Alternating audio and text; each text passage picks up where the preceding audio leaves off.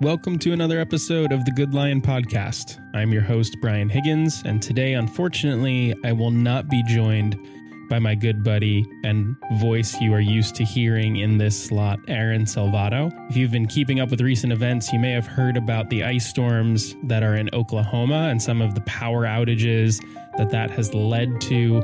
Aaron is a bit busy dealing with the aftermath of some of those storms. Don't worry, he's okay. Everyone in his family is safe. From that regard, everything is fine. But it turns out that electricity is an important part of recording a podcast. So he won't be able to join us today. And I think Aaron is kind of okay with the idea that he won't be able to join us today because our topic today is how Christians should live in the lead up and aftermath of the 2020 election.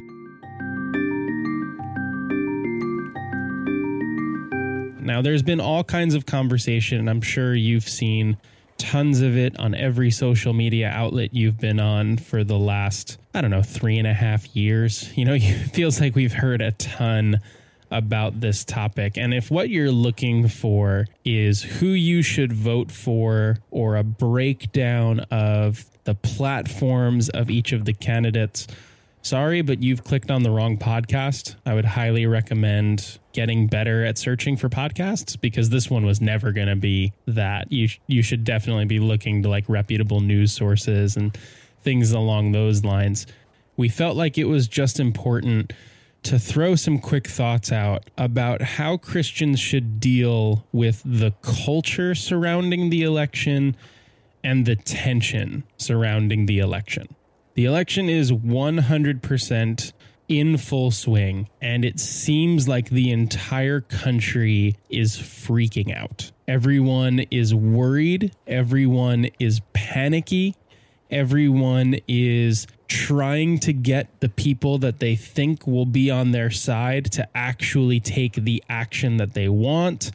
There's all kinds of different really interesting things we're watching in our culture surrounding this election. But what really stands out to me is that very few people seem really focused on the candidate they like or even on the candidate they don't like. I've had many more conversations about the way conversation is taking place around the election than I've had about either of the candidates. I've had a lot more people bring up interesting thoughts and ideas and theories around the supporters of the candidate they don't like than I've heard of actual policy discussion or things along those lines. It's not so much that people want to talk about the election, it's that they want to talk about how crazy the election is making everyone. That seems to be the real big conversation that's going on. Why can't we have a conversation? That seems to be what people are really trying to work through. And I want to talk about that phenomenon and how we as believers in Jesus can actually use that phenomenon as a great opportunity to advance the gospel and focus ourselves on the kingdom of God.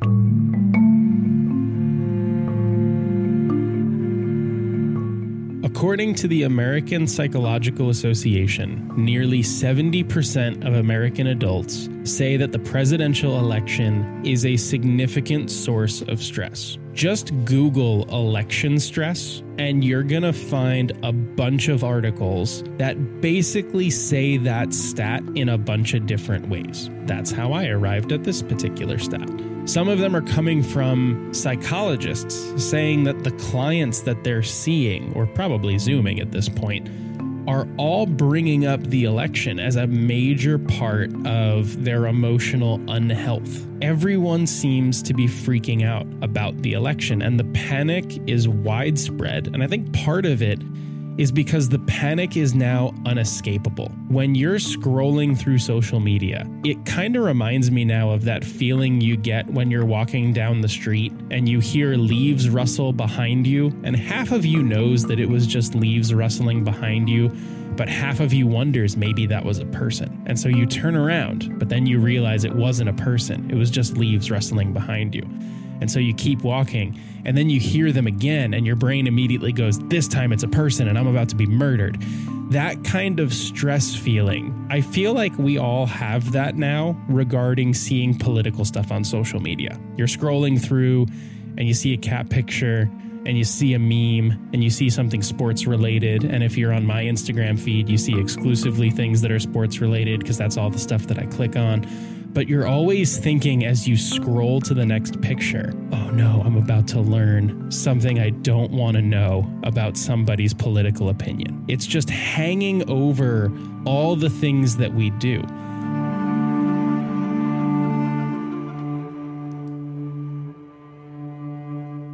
I notice in myself, I go to work, and if I hear somebody bring up politics, I don't immediately assume I'm about to learn something about the people around me. I immediately assume this conversation is going to go poorly. Somebody's going to get mad.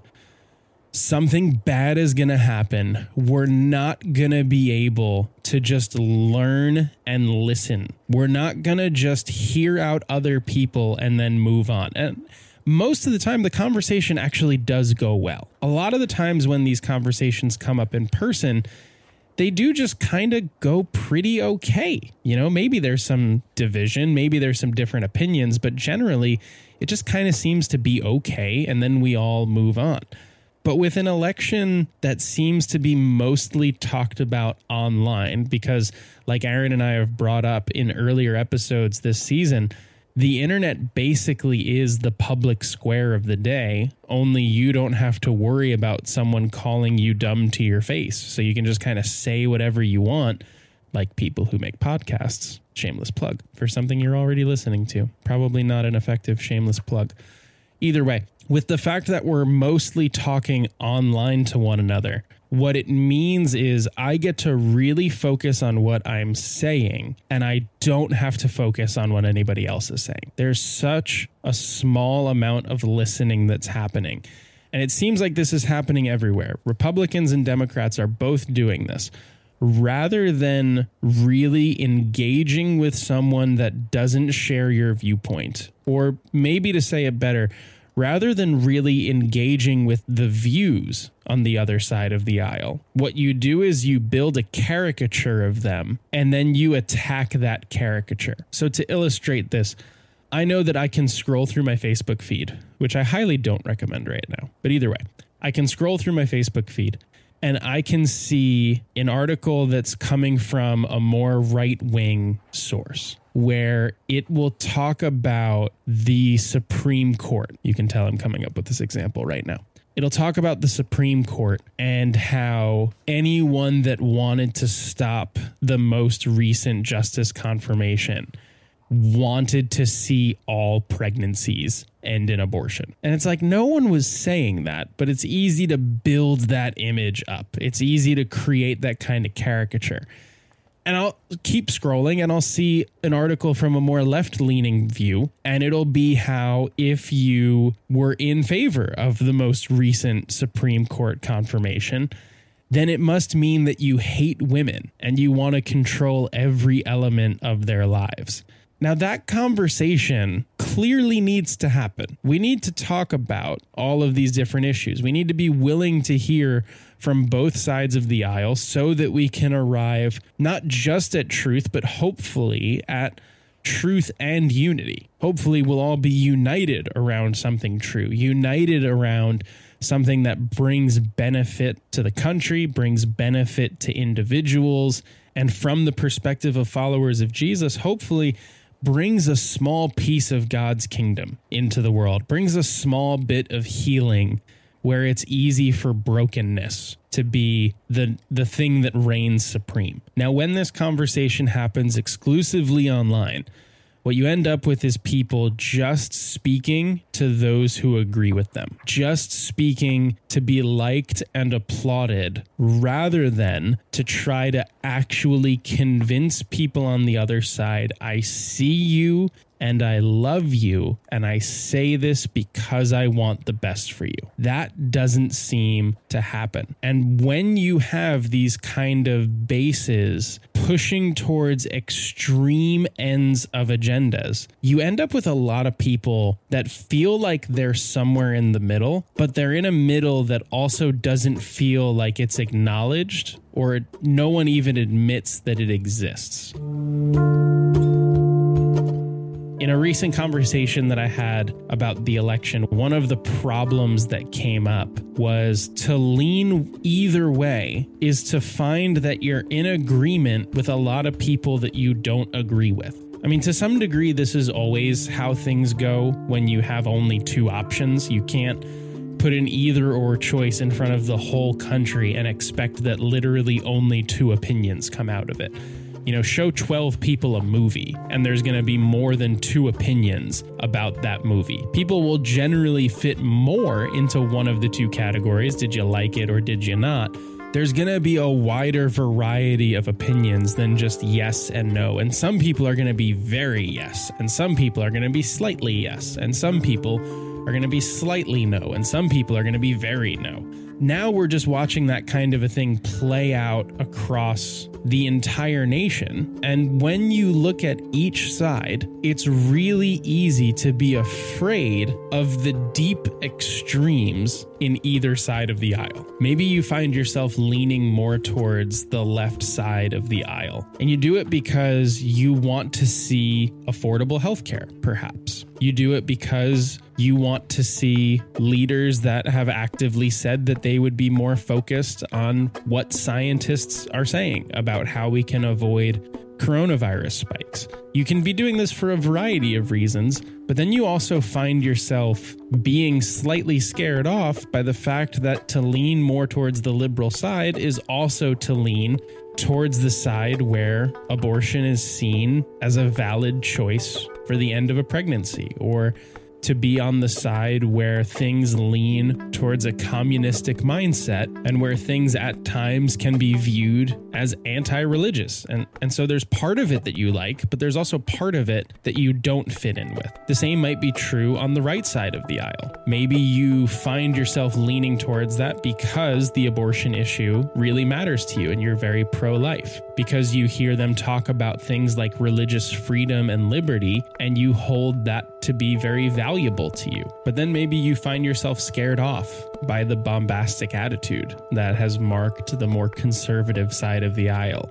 Or you feel like it's really important to be welcoming and loving towards immigrants, and you feel like you're not finding that on that particular side of the aisle. And it almost becomes like the beginning of a high school movie. You feel like you're the new kid that shows up, you look around at all the groups that are available to you, and you feel like you don't fit neatly into any of them. And it becomes really easy to wonder, what group is my people? Where do I belong? Where do I fit in? Maybe you're listening to this because that has described what you felt towards this election. And I hope to encourage you, it's okay to feel that way. I think to some degree, it's actually God honoring if we feel that way. In a conversation Aaron and I had about this episode, he used the phrase that he feels politically homeless, as if there was a place where he wanted to belong, but he couldn't actually find where that place was. No one group seemed to accurately describe all of his views. And I think that that's a really helpful term. And I think that it's a great way for Christians to think about how they relate to the political systems of the world. Because ultimately, no one political system, no one political party, no singular ideology accurately summarizes the way that Christians should view every issue.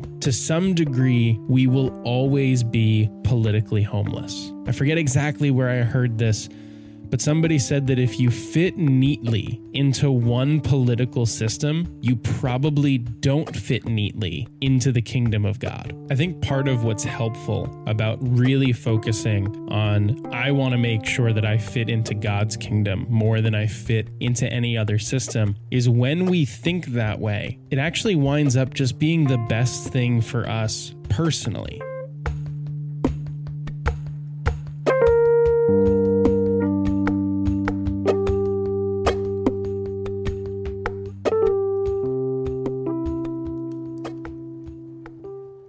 That's not the only reason we should think that way, but it is a really helpful perk. When we look at the anger surrounding the election and the hostility that people have as they express their opinions, I think a lot of that comes from fear. There's a lot of fear that if the outcome isn't what I hope for, I'm going to lose something. People on the liberal side of the aisle feel like if the outcome doesn't go the way that they want, that reproductive rights will be restricted, or perhaps LGBT rights will be taken away. Minorities might feel that if the outcome of the election doesn't go their way, they'll continue to feel oppression rain down on them. Conservatives might feel that if the election doesn't go the way that they want, there will be a huge restriction in their freedoms, and they'll lose some of the opportunities that they hold most dear. All of these fears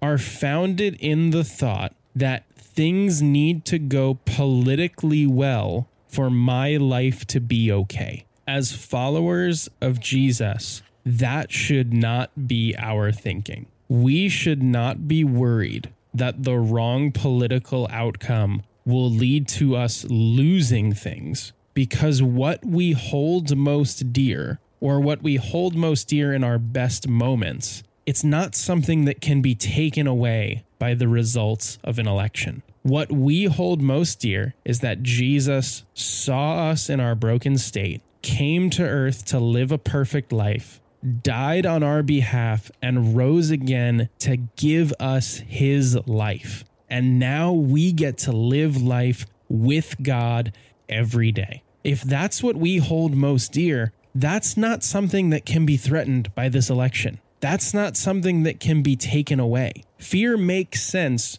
when a bad outcome becomes possible. Well, for the Christian, the best outcome is already decided and is not up for debate in this election, which gives us the opportunity to be a non-anxious presence in a remarkably anxious moment. While everyone else is panicky and worried and scared that they're about to lose the opportunities that they value most, we can be confident, loving, non-anxious presences in the middle of a world craving to arrive at being non-anxious. And that is the great opportunity that stands in front of Christians, to be able to meet the world in a moment of need and show them how life with Jesus doesn't just teach you which side of politics you should stand on, but teaches you how Jesus stands above politics.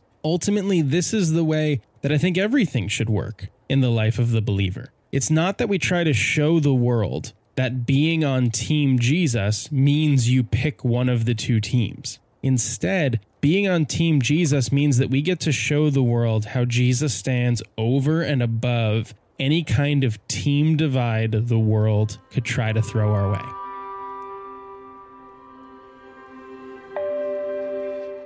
So with so many things going on, and so much to consider, and so much to do, and so many media sources you probably want to turn to figure out what exactly is going on, I want to close on 4 things that I think Christians should be doing in this chaotic time.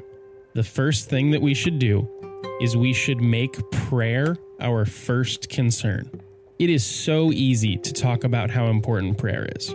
We all bring up how much we value the idea of praying. We all say that what we need to do most is pray for our country. But let me ask this, are you actually doing that? Are you actually consistently praying that God would have his way in America? Are you consistently praying for God to make you a non-anxious presence in an anxious moment so that others can see that following Jesus is worthwhile? If ultimately we're going to say that our first allegiance is to God's kingdom, then our primary action should focus on that kingdom. I do not believe that voting is the most important thing you can do in this election. I believe that praying is the most important thing you can do in this election. I'm not saying that you shouldn't vote. I'm not saying that you should give up on every other thing that you should do. But if we give up on prayer, we are giving up the most important thing that we can do. We're giving up the most influential tool we have at our disposal. Jesus calls us to pray. He asks us to pray for leaders. He asks us to pray for the well-being of wherever we happen to live. Let's make sure that we're focused on prayer. The second thing that we should do, we should be gracious when everyone else is being vicious.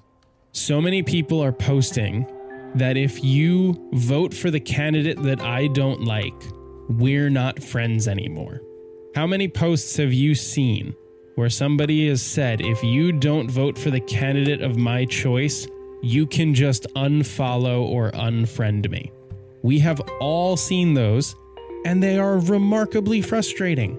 They make us all really upset, and we look at that person and we say, how could you possibly say that? Well, let me throw it to you this way. I don't believe there is any room for saying you either vote for my candidate or you're not a Christian.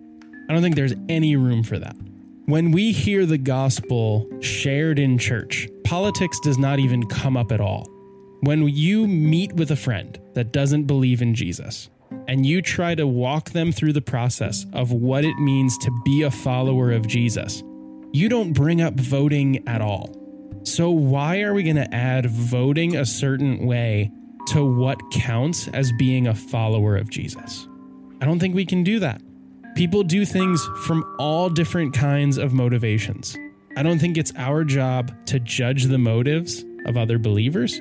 I don't think it should affect the way that we love other people. We should be gracious while everyone else is being vicious. Think about all the encounters you see between Jesus and people that were very anti-Jesus. What was he doing? He was listening. He was asking questions. He was sidestepping hot button issues from time to time so that he could focus on the issue that he really cared about. He was establishing the kingdom of God. And so because of that, he didn't engage himself in a lot of the side debates. Let's make sure that if we're going to be people that focus on establishing God's kingdom, we don't get too caught up in making sure people agree with us on what ultimately one day will just kind of become a side issue. The third thing that I think we should do, we should follow our conscience and the Holy Spirit. I believe that Jesus will lead his followers to do different things this election season. I think it's very possible that as a Christian, you can be led to vote for one candidate or another, or to vote for a third party candidate, or to not vote at all. I think that Jesus could genuinely lead followers to different outcomes because I believe that the main objective of Jesus through this election season is not for one candidate to get in over another. He'll figure that out. Don't worry about that. But I think that there are different ways that he's going to call each of us to act so that we can be more influential with the people around us. So you have your convictions. Prayerfully, Jesus is showing to you and revealing to you the way that you should act when it comes to your vote. If you're receiving that from Jesus, then I would encourage you, run with that. Really hang on to Romans 14:23. Everything that does not come from faith is sin. That means that what you do might put you out of step with other people around you. That's okay. Followers of Jesus throughout history have always been out of step with society. They have always been the outcast. They have always been on the outskirts. It's okay if that's where you end up. Because if you're following your conscience, and if you're following the Holy Spirit, I think you're doing exactly what God wants you to do. Which leads to the fourth thing.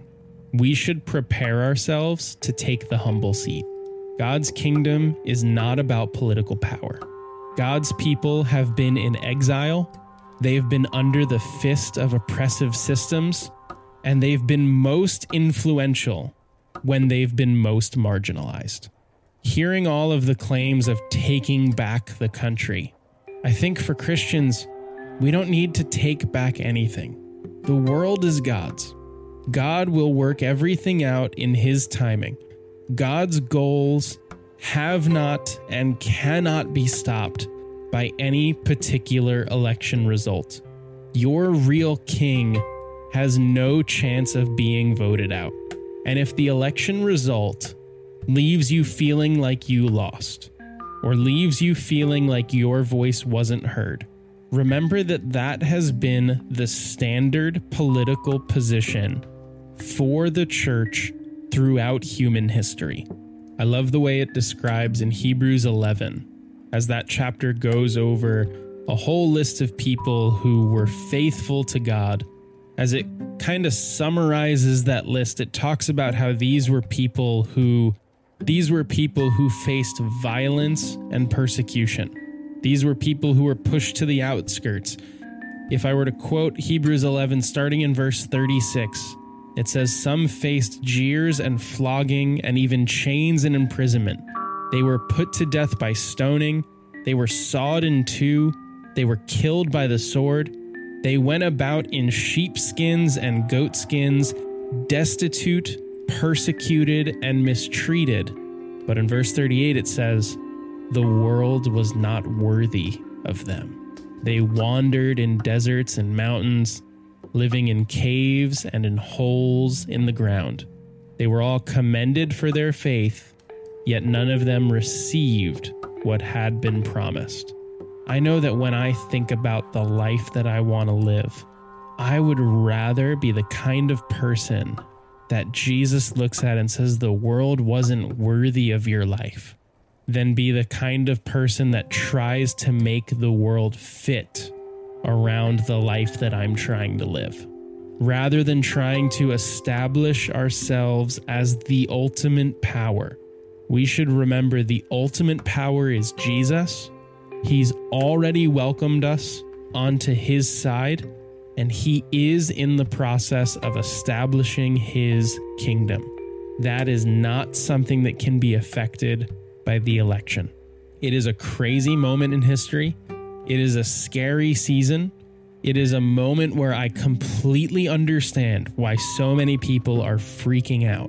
But that freak out is the perfect opportunity to remind people the presence of God provides peace and healing even while stuff like this is going on. This is our chance to show people that following Jesus genuinely makes things different. Let's be committed to showing people that following Jesus brings peace and hope and makes you generous and gracious. Not that it just gives you different things to shout in a world that all seems to be shouting.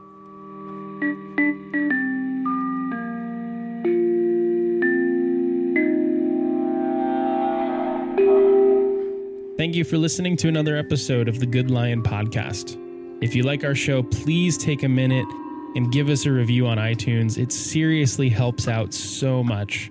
The more reviews we get, the more people find the show. And so if you want people to be able to find the show, please go to iTunes and give us a quick review or a rating. We also love to answer listener questions on the show. So if you have any questions that you'd like for us to talk about, please send it to our email. It's goodlionnetwork@gmail.com, and we'll make sure that we get around to it. The Good Lion Podcast is a production of the Calvary Global Network, and it's produced by myself, Brian Higgins, and my co-host, Aaron Salvato. This show is part of the Good Lion Podcast Network, a network of Christian podcasts that Aaron and I started with some friends of ours that is focused on getting Jesus-centered content out to speak to all kinds of areas of life. You can check out our website to learn the different kinds of content we're making. It's goodlion.io. If you head over there, you'll find all kinds of Christ-centered, encouraging podcasts. Our goal with this ministry is to reach people all over the world with Christ-centered content that helps them walk closer with Jesus. If you like what we do and want to support us, please go to goodlion.io/support. Thanks for listening, and we'll see you next time.